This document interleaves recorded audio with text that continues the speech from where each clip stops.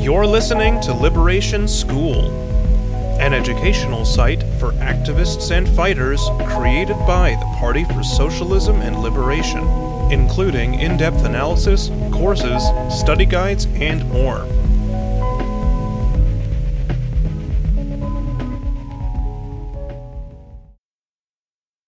Liu Liangmo, China's anti-imperialist, anti-racist, Christian revolutionary, Part 1, by Eugene Perrier.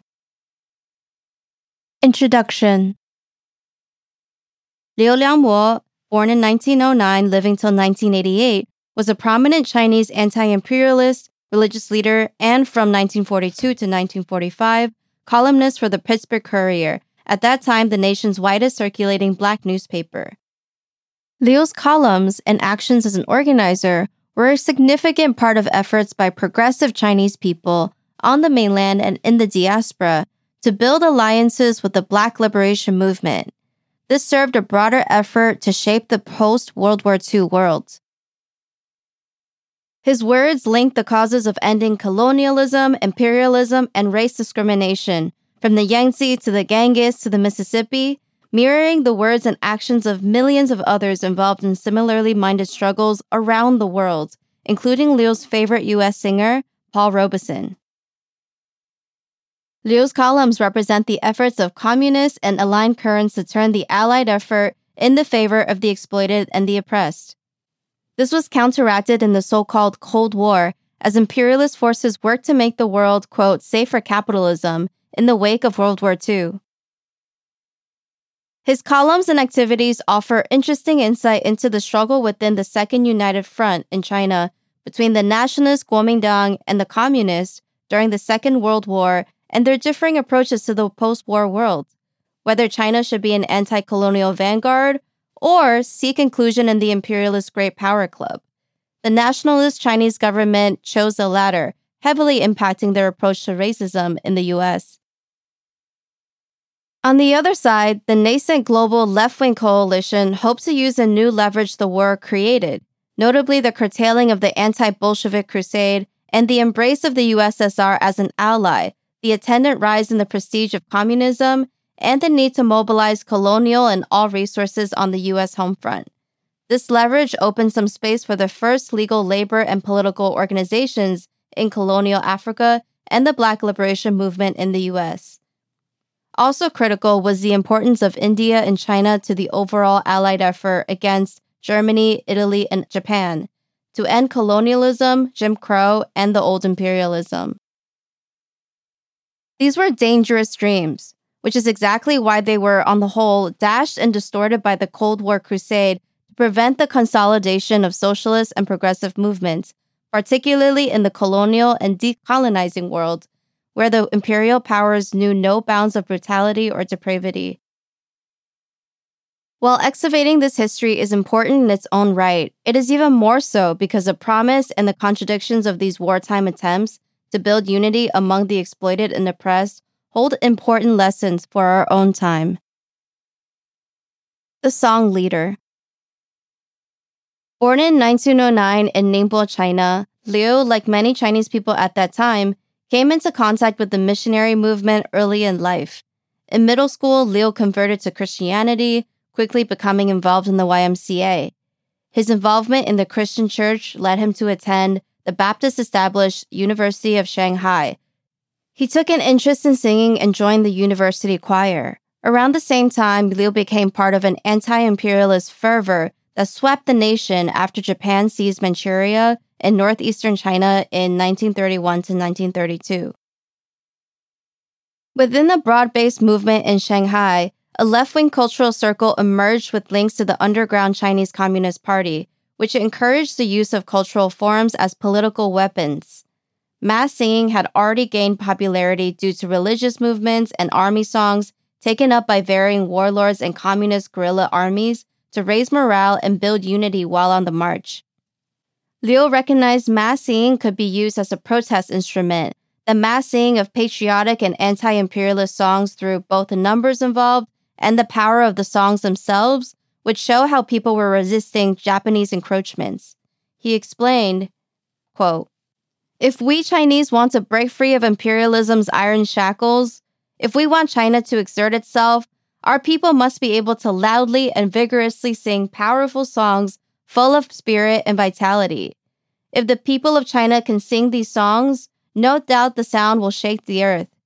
Any youth who can sing should spread the People's Song movement to each province, city, county, and countryside. The dawning of a new China will arrive when all the people of China can sing these majestic and powerful songs." End quote. Liu decided to move his singing project out of the church and into student groups where predominated and organized a mass singing club for some 60 underprivileged youth, clerks, doorkeepers, office boys, elevator operators, and apprentices. This group would come to be known as the People's Song Association, and by 1936 would grow to over 1,000 members. One of the principal songs in their arsenal was March of the Volunteers, written by a fellow leftist cultural worker in Shanghai, near Er. This song became famous and since 1978 has been the official national anthem of the People's Republic of China. The mass song movement in Shanghai was caught in the crosswinds of Chinese politics, as it was not simply anti-Japanese but also critical of the nationalist Kuomintang government headed by Chiang Kai-shek, whose forces at first sought to suppress the song movement as, quote, subversive.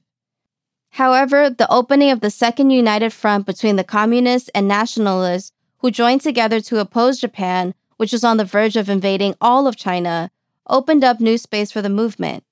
On the orders of Chiang himself, Liu was sent to the front to teach mass singing to the troops. Under the auspices of the YMCA, between 1937 and 1939, Liu and others taught songs to thousands of soldiers and their officers. They trained students to be mass song leaders and organized both to bridge the gap between soldiers and civilians through shared songs and collective singing. His work was greatly facilitated by working under command of the nationalist general Fu Zuoyi, who later achieved great renown in the country for embracing the communists and the Chinese Revolution in 1949, going on to hold high office in the People's Republic. The success of Liu and his compatriots aroused suspicion among the conservative sectors of Chiang's government who felt, not entirely incorrectly, that the mass singing movement facilitated communist organizing. They ultimately shut down the project. Liu was further harried and harassed while attempting to regroup in various parts of the country due to his work with the communist new Fourth Army and for meeting with communist leader Zhou Enlai. In a precarious situation in China, Liu left for the United States in 1940 to work with the United China Relief, the U.S. fundraising arm for the United Front Forces in China that worked to build support for the battle against Japanese war machine. China Speaks. Liu quickly jumped into both cultural and political efforts, notably through the broader left-wing cultural milieu of the Chinese American community. In 1940, Liu reached out to Paul Robeson, whose songs he knew from back in China. Just 30 minutes after the phone call, Robeson went to meet Liu. Working with others, Liu translated Chinese patriotic songs into English. Robeson sang these songs in both Mandarin and English at rallies to raise funds for China on the basis of these compositions. In 1941, they released an album together named after Qilai, or March of the Volunteers, a song emphasizing the resistance of, quote, bond slaves, which Robeson felt best articulated the aspirations of the world's oppressed and exploited in their liberation struggles. Traveling the country for United China Relief, Liu sometimes appeared with Americans of considerable power, including First Lady Eleanor Roosevelt. In 1942, he spoke at Lincoln University, one of the most prominent historically Black colleges and universities. There he linked the fight against fascism in Europe and Asia with the fight against Jim Crow racism in the U.S. In the audience was P.L. Prattis, editor of the Pittsburgh Courier, the largest Black newspaper in the country. Prattis offered Liu a column to expound upon his views on a weekly basis. Titled China Speaks, Liu's column carried his observations on a range of issues about China and the broader struggle against fascism and white supremacy. Liu's general political perspective could be encapsulated in an article from 1943 titled, quote, "Must Fight Fascism at Home and Abroad to keep this a people's war. In a community meeting in Cincinnati, someone asked if there might be another war, if the war against the Axis ended without liberation for oppressed peoples. Liu responded, "There can be no peace in the world until all the people are free and all forces of fascism and oppression are defeated." In his view, this war could not be won if Black, Chinese, Indian, and other oppressed people were not liberated. Liu's columns consistently linked the efficacy of the war against fascism to the extent to which the Allies embraced anti-colonial and anti-imperialist aims. He animated this vision through frequent reporting on political mobilizations. In one 1942 column, Liu reported on a left-wing rally demanding the Allies open a second Western front against Nazis, as the Soviets were holding them off heroically at Stalingrad in the east. 40,000 New Yorkers attended the Second Front rally at Union Square. I was very much interested in the placards which people carried. The most outstanding ones are "Smash Race Discrimination," "Equal Rights to Blacks Now," and "Free India Now." Liu continued, quote, "It is interesting to me because it clearly demonstrated the interrelationship of these problems. The reactionaries and Tories don't want to see Soviet Russia win. Neither do they want India to be free, nor Black people to have equal rights, so they delay the opening of a second front, they delay in giving freedom to India, and they keep on Jim Crowing the Black people in this country. But the people of the world, Black and white and brown together, demand that a second front be opened in Europe now, free India now, equal rights to Blacks now," end quote. Comrades in Arms. Liu clearly took great care to uplift the most uncompromising voices for Black freedom in his columns. In the above article on the Second Front, for instance, he quoted the Black newspaper The California Eagle, whose editorial line was informed by the radical political stances of its publisher, Charlotta Bass. Paul Robeson's words appear throughout Liu's articles in The Courier. In one, he reported on a series of letters with Indian freedom fighter Rajni Patel, Robeson's good friend. In the letter, quote, "The fact that because the Black people are Jim Crowed, persecuted, denied their full rights, they have an even greater stake in this war than the white people, in the sense that the war has its aim the destruction of the most reactionary forces in the world, creating unparalleled opportunities for the Black people, together with the oppressed millions of Asia, Africa, and Latin America, to move toward freedom and equality." End quote. In a similar vein, Liu spoke alongside Robeson at a Free India rally sponsored by the Council on African Affairs in the fall of 1942. Around 4,000 people attended and also heard from Harlem City Council member Adam Clayton Powell Jr., Dr. Channing Tobias of the YMCA, and Mike Quill, president of the Transport Workers Union. Robeson was also the honorary chairman of the China Defense League, the leading relief organization in wartime China, led by Sun Qingling, a staunch anti-imperialist and one of China's most influential leaders. Thus, Liu's interventions in the Courier and political interventions more broadly discuss China's struggles within the global worldview aimed at building a particular coalition rooted in the alliance between the Soviet Union and the communist-led and associated elements of the anti-colonial and labor movements. In addition to Robeson and Bass, this milieu included people like Claudia Jones, whose FBI tail spotted her on the speaker's platform of the same 1942 Second Front rally. Langston Hughes was also part of this grouping. Liu sought to create a strategic connection between these progressive Black and labor forces, the left in China, and the progressive Chinese American community, appealing directly to the grassroots of the Black masses through the mass circulation of the Courier. The Pacific Color Line. Liu's column addressed the issue of discrimination against Black Americans by Chinese people. In one, he reported on a letter from a Black reader who, along with a friend, was subjected to racism at a Chinese restaurant in New York City. Liu agreed that some Chinese people were, quote, Jim Crowistic, and sought to raise their station by enforcing prevailing Jim Crow attitudes.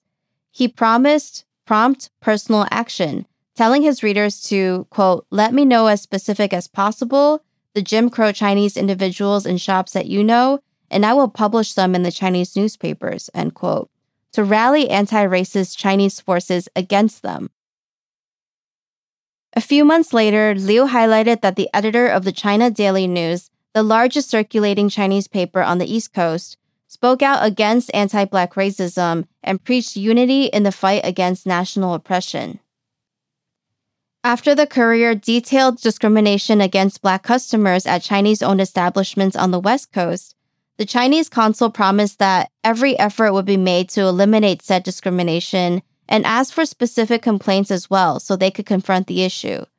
The Courier editors made sure to include a special note for readers to see Liu's article in the same issue, the Christmas edition, which included a Christian plea for unity between the Black and Chinese community. The same issue of the Courier also noted that Liu had translated the Courier article about discrimination against Black patrons in Chinese-owned establishments into Chinese, and produced a facsimile of the translated article for the China Daily News and the Chinese Journal, two of the largest Chinese newspapers in the U.S.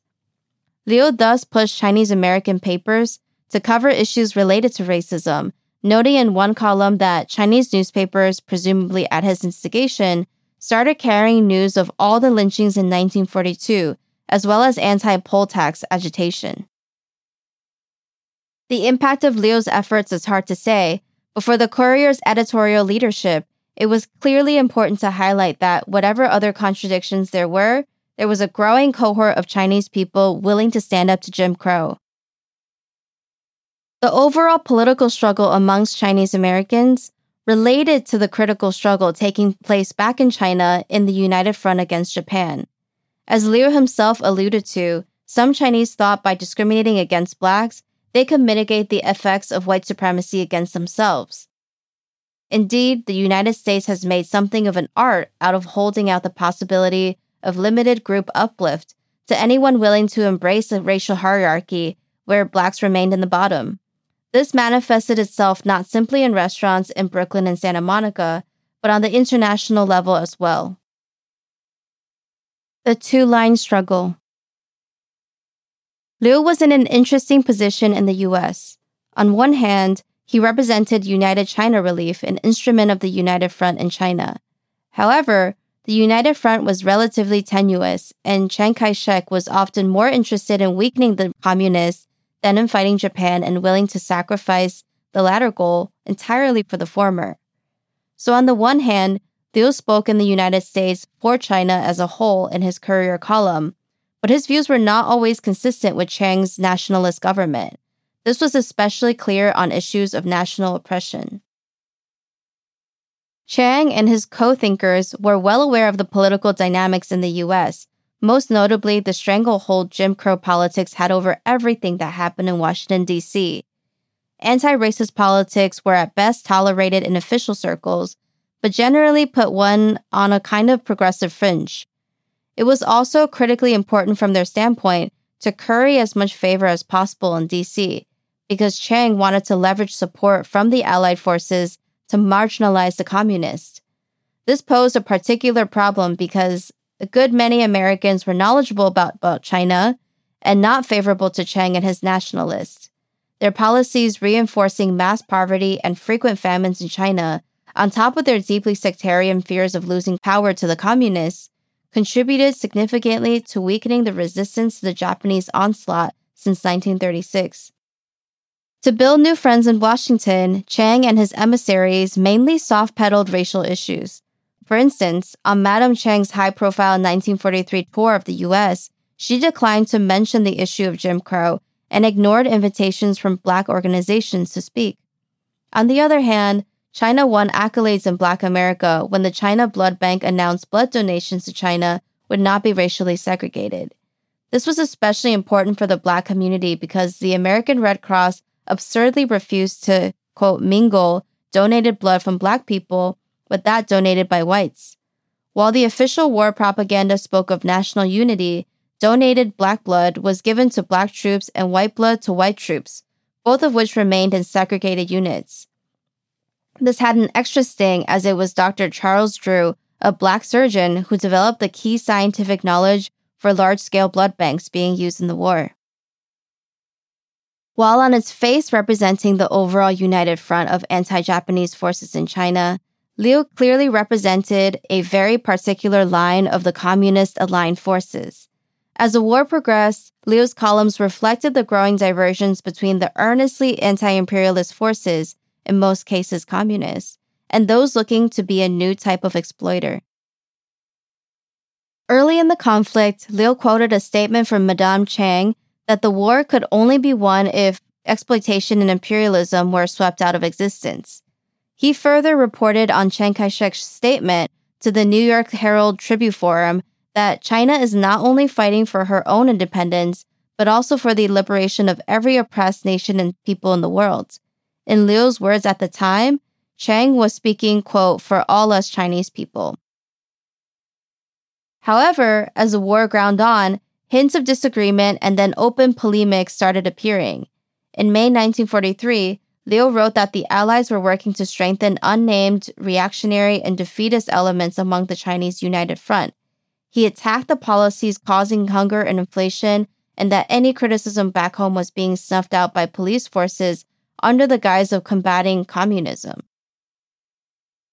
By 1944, Liu was speaking more openly about the role played by the communists in the revolution. In the summer that year, he observed how the war effort was harmed by the Chiang's government's blockade of the communist-held areas that had, quote, immobilized over 1 million soldiers. This was all the more galling to Liu because of the social progress taking place in the liberated areas where the communists were. He wrote for his courier readers about a recent report from several U.S. journalists who had finally made it to Yan'an, the seat of the communists, where, in the words of the New York Times, hospitals are built in the caves, they manufacture their own medicines, they manufacture their daily commodities through the development of industrial cooperatives. Considering the fact that this area has been blockaded by Chiang's nationalist Kuomintang troops, their development is really amazing. This wasn't a fluke, but a result of the fact that, quote, democracy is being practiced there, end quote, with a government composed of both United Front parties and locally elected officials.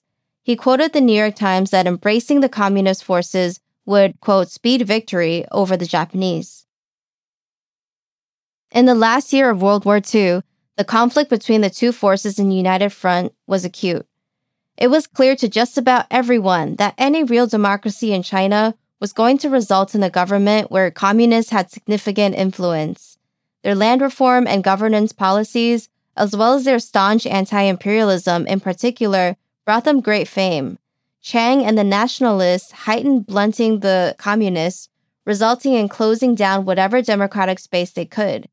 They were loath to be wedded to policies that would curb the influence of the landlords and industrialists who backed them.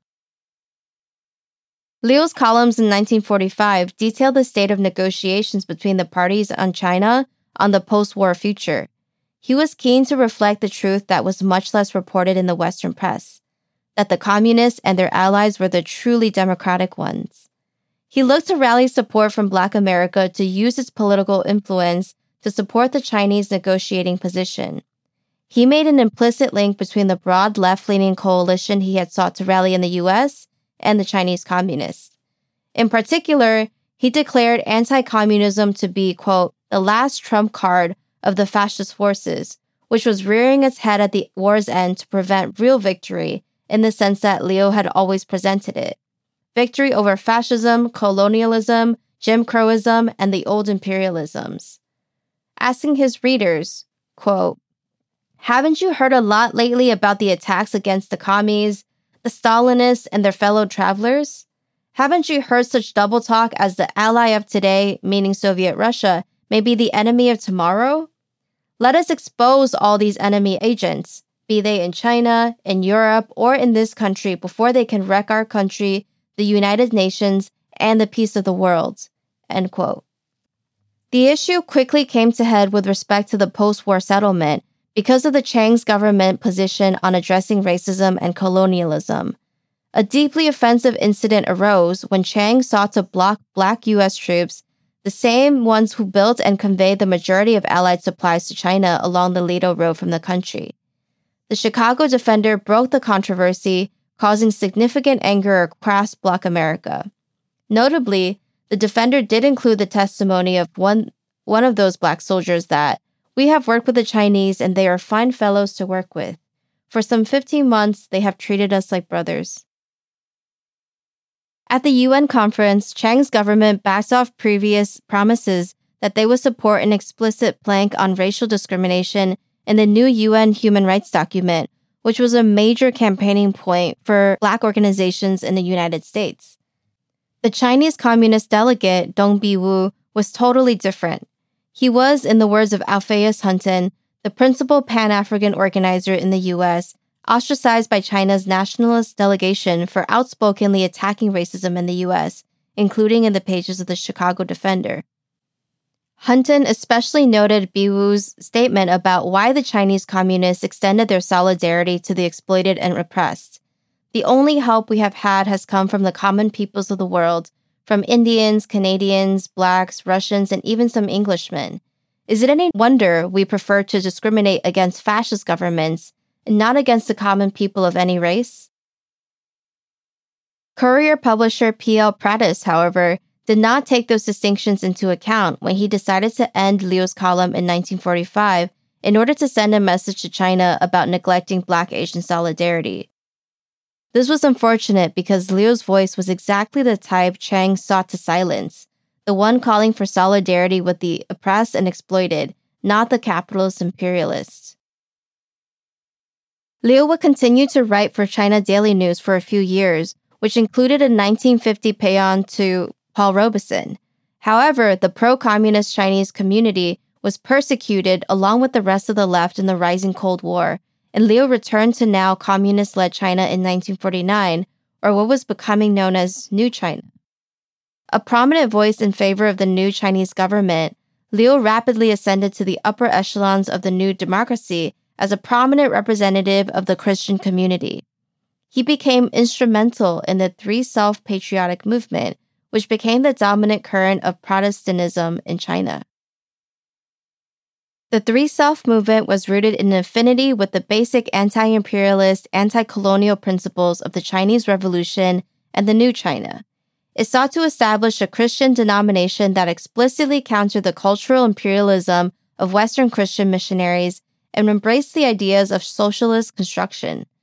Liu wrote a book, How America Uses Religion to Invade China, in support of the broader movement, and also led campaigns to combat imperialism, bandits, and wicked tyrants, and to arouse the righteous indignation and accusations of Christians towards imperialism and bad elements in the churches. From the 1950s into the 1970s, the People's Republic of China was consistent with the policy espoused in the 1940s for an alliance with the Black Liberation Movement.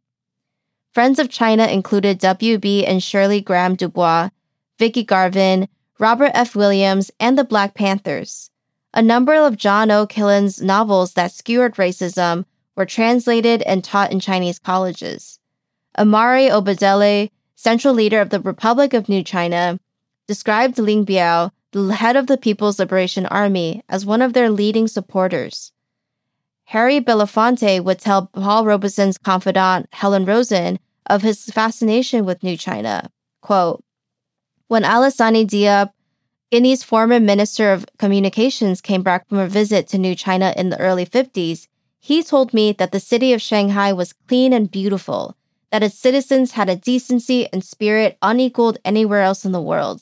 I asked myself how a nation devastated by war and riddled with hunger, disease, and illiteracy was able to order the lives of 800 million citizens. I erupted into an insatiable curiosity about China." End quote. In 1978, as China started making numerous changes that would lay the groundwork for the China of today, Liu became part of the government of Shanghai, the same city where 5 decades earlier he led the masses in protest songs. He eventually rose to become vice chairman of the Shanghai Political Consultative Conference in 1982. Liu passed away in 1988, having lived a full life in service to the new China, from its earliest embryos to its full development, embodying its best principles of internationalism.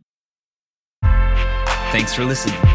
You can read more at liberationnews.org. You can follow us on SoundCloud, Spotify, Spreaker, and other podcast platforms. follow us on social media at PSL Web.